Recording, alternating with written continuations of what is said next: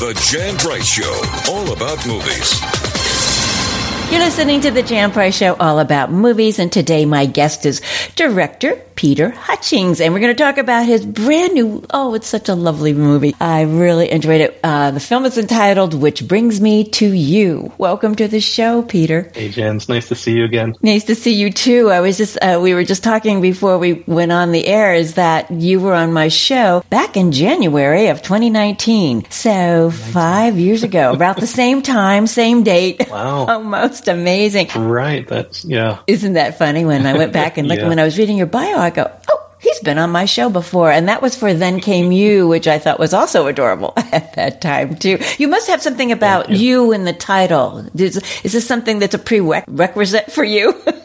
You know, you're not the first person to point this out. I'm going to have to think about that. Actually, neither of those titles were for me, which brings me to you is the title of the book that this movie is based on. And Then Came You the title was changed when the distributor came on. Yeah. Oh, interesting. Yeah, it actually went through a few names, but when we shot it, it was called Departures. Oh, well, that's also an interesting title, too. But I think Then Came You really works well, too, with it, for sure. Yes, it does. So that brings me to you.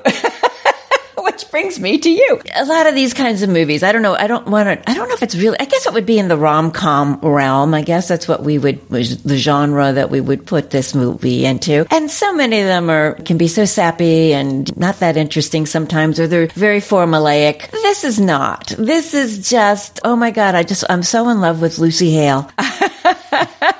You and me both. Yeah. I mean, really, every time she's on the screen, it just pops and everything. And Nate Wolff is also really wonderful, too, in this film. And they really play well together and have wonderful chemistry. But it's such a wonderful, interesting concept on this film. So why don't you tell our audience what Brings Me to You is all about, so they'll know what we're talking about when we discuss this wonderful movie. Yeah. Well, thank you so much. You're welcome. So it's about these two romantic burnouts, Will and Jane, who meet at a wedding. They're instantly attracted to each other, and they just go for it. They hook up in the coat closet. It goes really, really poorly.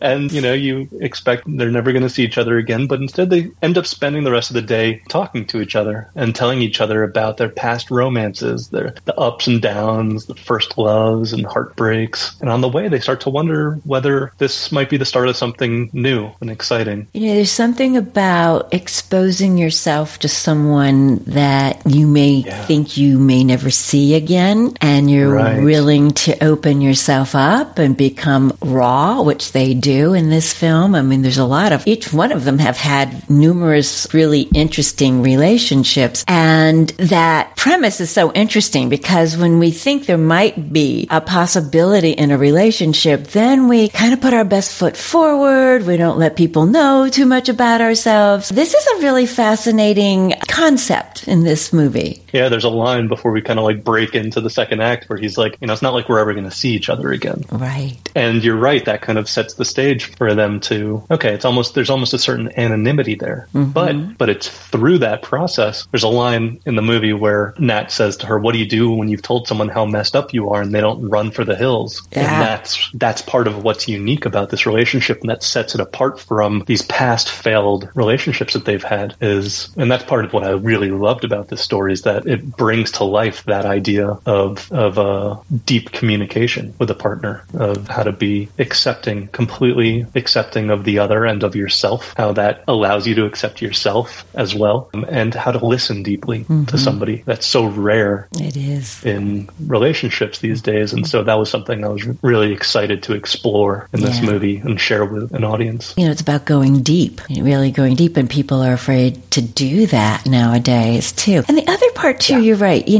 I say it all the time. You need to love yourself first before you can love someone else. You need to love the warts and all. We all have, good, bad, and indifferent parts of ourselves, obviously, right? None of us is what we call perfect, and I don't know what that would be, but loving ourselves and all of our insecurities and everything else that goes with it. You can't love someone else until you can embrace yourself in that wonderful way. And that's what these characters do in their process together. I think, they're processing, in a way, not realizing that that's what they were going to do, but they are discovering more about themselves by talking about those past relationships. Wouldn't you agree with that? Yeah, really well said. And the self-acceptance and the self-love is so important. And part of what I like about this story is that it shows how valuable a safe relationship can be for helping us grow in self-acceptance and self-love. Yeah. That when we're in an environment with someone that you can expose yourself to in all of those ways that you don't have to try and look perfect in front of, that it inspires you to accept yourself a little bit more. Yeah, exactly. And you're real. You're being real. You're being authentic. Your authentic self in this, and that's what they both do. What's interesting, though, let's talk about what did attract you to it?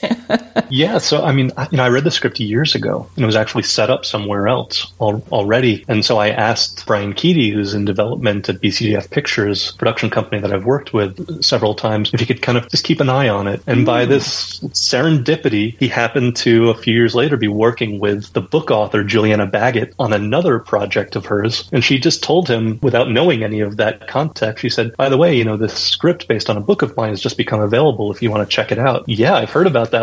I'd love to. And so we were able to get the option of that. I had just come off of shooting my last movie, another romantic comedy called The Hating Game. Yes. Starring Lucy Hale. Yes. And Lucy and I were looking for something to do together. And so I had just come on this. I sent her the script. She loved it, and we were kind of off and running. But what I really connected with, first of all, I fell for these characters. I fell in love with these characters. They're funny, and they're charming, and they're messy, and they're real. And I just wanted to spend time with them. And by the time I got to the end of the story, which just flew by for me, the feeling that I was left with after the end of the movie, the emotion that I was in, I told myself, if I could make a movie and make people feel this way, we'd have something really special on our hands. So it really all started with that. It was kind of starting, and then that carried through with the way that we made the movie. I was always thinking about the ending of the movie. I can't remember who it was, but a famous movie studio boss once said there are two halves to a movie. There's the ending and everything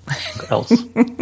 And I really believe that, it's like in a movie like this, everything kind of comes down to that. I won't give anything away, of course, but I hope that people watch the movie and leave with a sense of hope for themselves, that they might be able to let go of some of the baggage that they're carrying and take that leap of faith into the future, and maybe a bit of hope for their own relationships that they have. So it really, there was a lot that drew me into this. Yeah. You can tell this movie was lovingly made. You can feel it. Thank you. You're welcome. Thank you. No, I say that in all really honesty. Was. Yeah, you can feel it when you're watching it. Just the way that the camera watches these two, wonderful characters, and all the other the supporting cast is also just wonderful. Each person that's in these relationships with these people. And I love how, the back and forth between them, but you can feel it's just lovingly made. It's just it's a wonderful movie. I was just drawn into it, and I see a lot of movies and I'm not always that drawn into them, and how you can get jaded when you see a lot of films after a while too, so we all can be after a while. But this one really, you just felt the love in the film, and then the love of these characters, the way it was shot and the way you portrayed them in this movie was just really quite beautiful. So I think you have a nice hit on your hands here, Peter. Yeah, you really do. You're welcome. I say this in all honesty because it's really hard to do this genre and do it well without falling into the traps that are there all the time.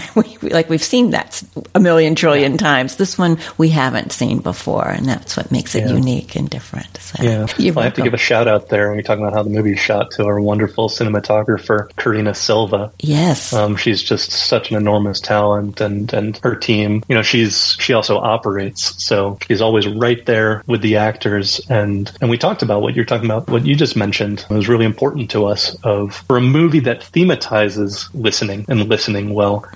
How could the camera do that? How could we be in that state of compassionate listening of these characters as they go on their journey? And so that was important to us. So I'm glad that came across. Oh, it did. It very much did. Yeah. And the camera again loves Lucy Hale's face. And Nat. It's and Nat also, and as I said, they play well together. Where did you shoot this? I think it took place on Long Island, right? Is that where you shot it too? So we shot it in New Jersey along the North Shore there in Monmouth County. Oh, okay. I'm from New Jersey originally, so I'm familiar. Is that right? Where, Mountain Lakes near Morristown, up north. Okay. But used to go to the shore all the time, obviously. Yeah, so our kind of epicenter was Red Bank. Okay. And then we branched out from there up to Atlantic Highlands and Keansburg and down to Asbury Park. And, a lot of places. I as soon as I came on, I knew I wanted to figure out where I was shooting this movie. So I went for a bunch of long drives just on my own. And when I drove through Monmouth County, I just, the movie kind of came alive to me in these locations. It's so important. The locations are the third character in this story. There are a lot of locations, and I really wanted to find a place that had, a sense of history that would match the history of these characters, right? These two characters that are weighed down by their history and their baggage of the past. And so I wanted to set that against, it was important to me to be near the shore, to be near the water. Yes. And so I was really, just so happy to be able to find everything that I needed within a pretty small radius. That's fair. to it's find important that. when you're shooting. We had 38 locations and we shot it in 22 days. Wow. So you just think about how much we were constantly moving. Yes. Yeah, it was a big operation. It was a well-oiled machine. I would say it would have to be to do that many scenes in that many days, for sure. It would have to be. I've always been from the time I can remember, sit and watch through all the credits. I have to tell people that when I go to the movies with them, I watch the credits. So if you need to get up, you go ahead, but I'll see you out in the lobby later. And one of the reasons I always like to sit through the credits is to see where it's been filmed. I'm always curious about where the movie's been filmed. And this one, again, so, it was really well done in that respect too. Great shots of the shore and the ocean and all of the other places too. What was, other than shooting 38 scenes in 22 days, what was the most difficult part of the shoot? Well, we had our challenges along the way. We had some, we didn't get lucky always with the weather. Some rain that made us really have to rethink some things. And, we lost some with 38 locations, it's, there's going to be some shakeups. And so we lost a couple locations like 2 days before we had to shoot there. So there was, a lot of behind the scenes scrambling. And then of course,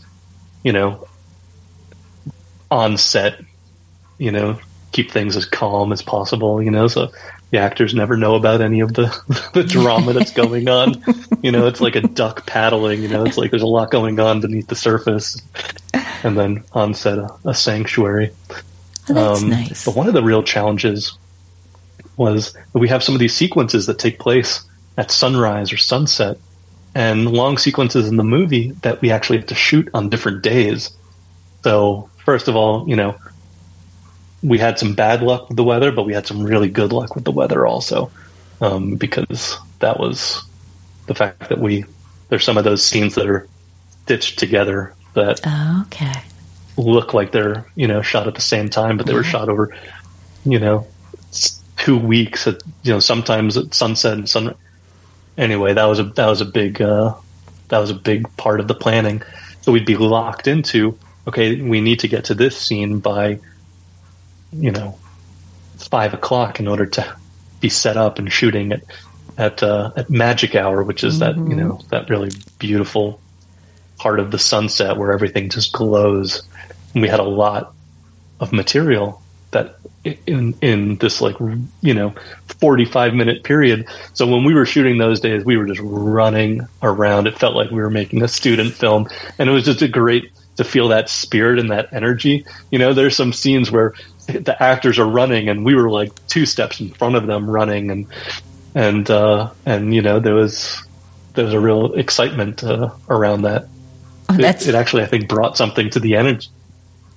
Yeah. The energy of those scenes. Yeah, actually, it would, I would think, for sure. And you're right. Now, what time of year did you film this? Because, they are on the ocean. It seemed like, and she's wearing a little skimpy dress, so I was hoping it wasn't cold. I'm telling you, we shot it in September. Okay. September into October. Mm-hmm. Okay. And so it started to get a little chilly. Yeah. And, but it just goes to show Lucy and Nat are such pros, and they're so dedicated. They both love making movies so much. It's really infectious. And, the three of us every day, we're just pinching ourselves. We get to do this, and we get to tell a great story that could mean so much to people. And, but I think it was October when Nat had to, go into... Oh, you didn't film that early, huh? Into the bay. Yeah. And Karina, our cinematographer, is also the camera operator, in her wetsuit, just a total trooper. That's right in there great. With them. Yeah. That's great. That's so great. Yeah. So did you already, you said you and Lucy were looking for something else to do after you did the Hating Game together. So you already had her in mind when you were looking at this script, I take it. Yeah. Yeah. And Nat I've known for over 10 years. My first movie that I did, I was the director's assistant on to Bruce Beresford, the great Bruce Beresford, who directed Driving Miss Daisy and Tender Mercies, and he did this lovely movie called Peace, Love, and Misunderstanding with Jane Fonda and Catherine Keener, and it was Elizabeth Olsen's first movie, and it was Nat Wolff's first movie. Oh wow! So I've known Nat for go way back, and we've wanted to work together for years, and this was just the perfect opportunity. I knew how much he was going to bring. I've been watching his career and just so impressed with his with the choices that he's made. And I saw him do a play in New York. It's an adaptation of kind of a modern update of The Seagull. Oh wow! And he was so good. He's so present. And he cares so much about the work, and so I just knew he was going to be perfect for Will. So, yeah, and the two of them actually they knew each other a little bit beforehand, which goes a long way. Oh, that's good. I was wondering. Go ahead. No, I was just going to say, and then we spent a lot of time in pre-production, the three of us working together, workshopping the script. It was really important to us in a movie that thematizes authenticity, for it to be as authentic as possible. We wanted to have this balance. We want the movie to be really fun and entertaining, but also real and grounded and human, and something that people could see themselves in and connect with. And the three of us knew that the more specific you are, the more universal it becomes. So we spent a lot of time developing the characters. I wanted for the two of them to have a real sense of ownership over the characters, so that when we came on to the set, whether we were shooting, no matter, because it's very rare to be able to shoot a movie in order, right? Shooting out of order. So I wanted them to know these characters inside out and be able to find themselves in them. And so we spent a lot of time building their relationship, building the characters, and just making sure that there were no false notes, and that really, on a movie where we were running around and moving at such a fast pace, that prep went such a long way. It really did, and you're right. There's no false notes when you're watching this, and so the chemistry between them, because they knew each other, was that just sort of a natural transition for them to develop this chemistry on screen, or did it take more of that workshopping to develop that? I think that the time that we spent together in pre-production really paid dividends. Because the first day of shooting, the second scene that we did was the two of them making out in the coat closet. So I really threw them into the deep end. Yes. What was the first scene that you? The first scene was an early scene of them walking, kind of a walk and talk on the pier. The scene with the cat. Not to give anything away. Okay. No, we don't want to give anything away at all. Wow. There's some nice twists in the movie, and we had a lot of fun making it. Like you're saying, it was a lot of love in making it. It was a real special experience, and we're all we're so excited to share. Doesn't that make a difference? When you're giving so much of your life to something, and so many years of it doesn't have that, then what's the point, right? Yeah, and part of that is you get there's some things that are out of your hands, but it's personally it's really, really important to me to foster an environment on set, from the word go, that's calm, right, and that's creative, and that's friendly and open and inviting. You hear these stories about sometimes, films that are considered masterpieces where it was just a miserable time shooting it, and like you're saying, this is our life. Right. This is our life, and not only is that it, but I feel like it comes across in the work. That when that even if it's not at a conscious level, I think that's imprinted on the work, and so try and I think sometimes in filmmaking people tell themselves that the end justifies the means, and so you can kind of be mean or rude or whatever because it's in service of this work. And I'm more of the philosophy of Gandhi and Martin Luther King, that the end is in the means. Yeah. Well, it's beautiful, and what it makes it. I'm sure it makes more people want to work with you as a director because of your creating that kind of environment to work with. You hear stories about some of these directors, very well known, very famous directors who've done some brilliant films, who just apparently were terrors on the set, and not really great to work for, but yet they did get something, out of these actors. But, you kind of get, a lot of them were just like shell-shocked afterwards from the experience. So you hear those stories. And so to have someone who wants to create this loving, peaceful environment on the set says a whole lot. So Peter, and the proof is in the pudding. You've created just a beautiful, lovely film. Everybody, where can people see, which brings me to you? So it'll be coming out in theaters January 19th. Great. So people can go out with with their friends and family and go see it in theaters. So that'll be January 19th, and then after that, once the movie comes out in theaters, then they'll announce a release date for the VOD, for the video on demand.